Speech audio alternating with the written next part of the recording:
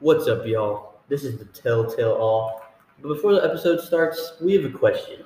What's up with the black cat? In Edgar Allan Poe's story, The Black Cat, the narrator starts his story off by identifying his regrets and showing sympathy for his actions. Then he begins to say as a child how much he loved animals. He tells how he married his wife early and they had many pets. They had birds, a fish, a dog, bunnies, a monkey, and a cat. Pluto the cat was the narrator's favorite.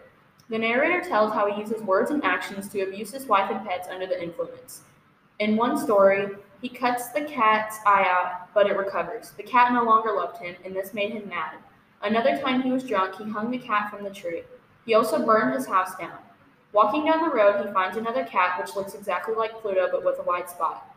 He brought it home, but he grows to hate it because of the shame it brings him. This book changed us by showing what being under the influence does to people. We would recommend this book to other people because it shows the aspects of the real world life. Ebola and Tomato out.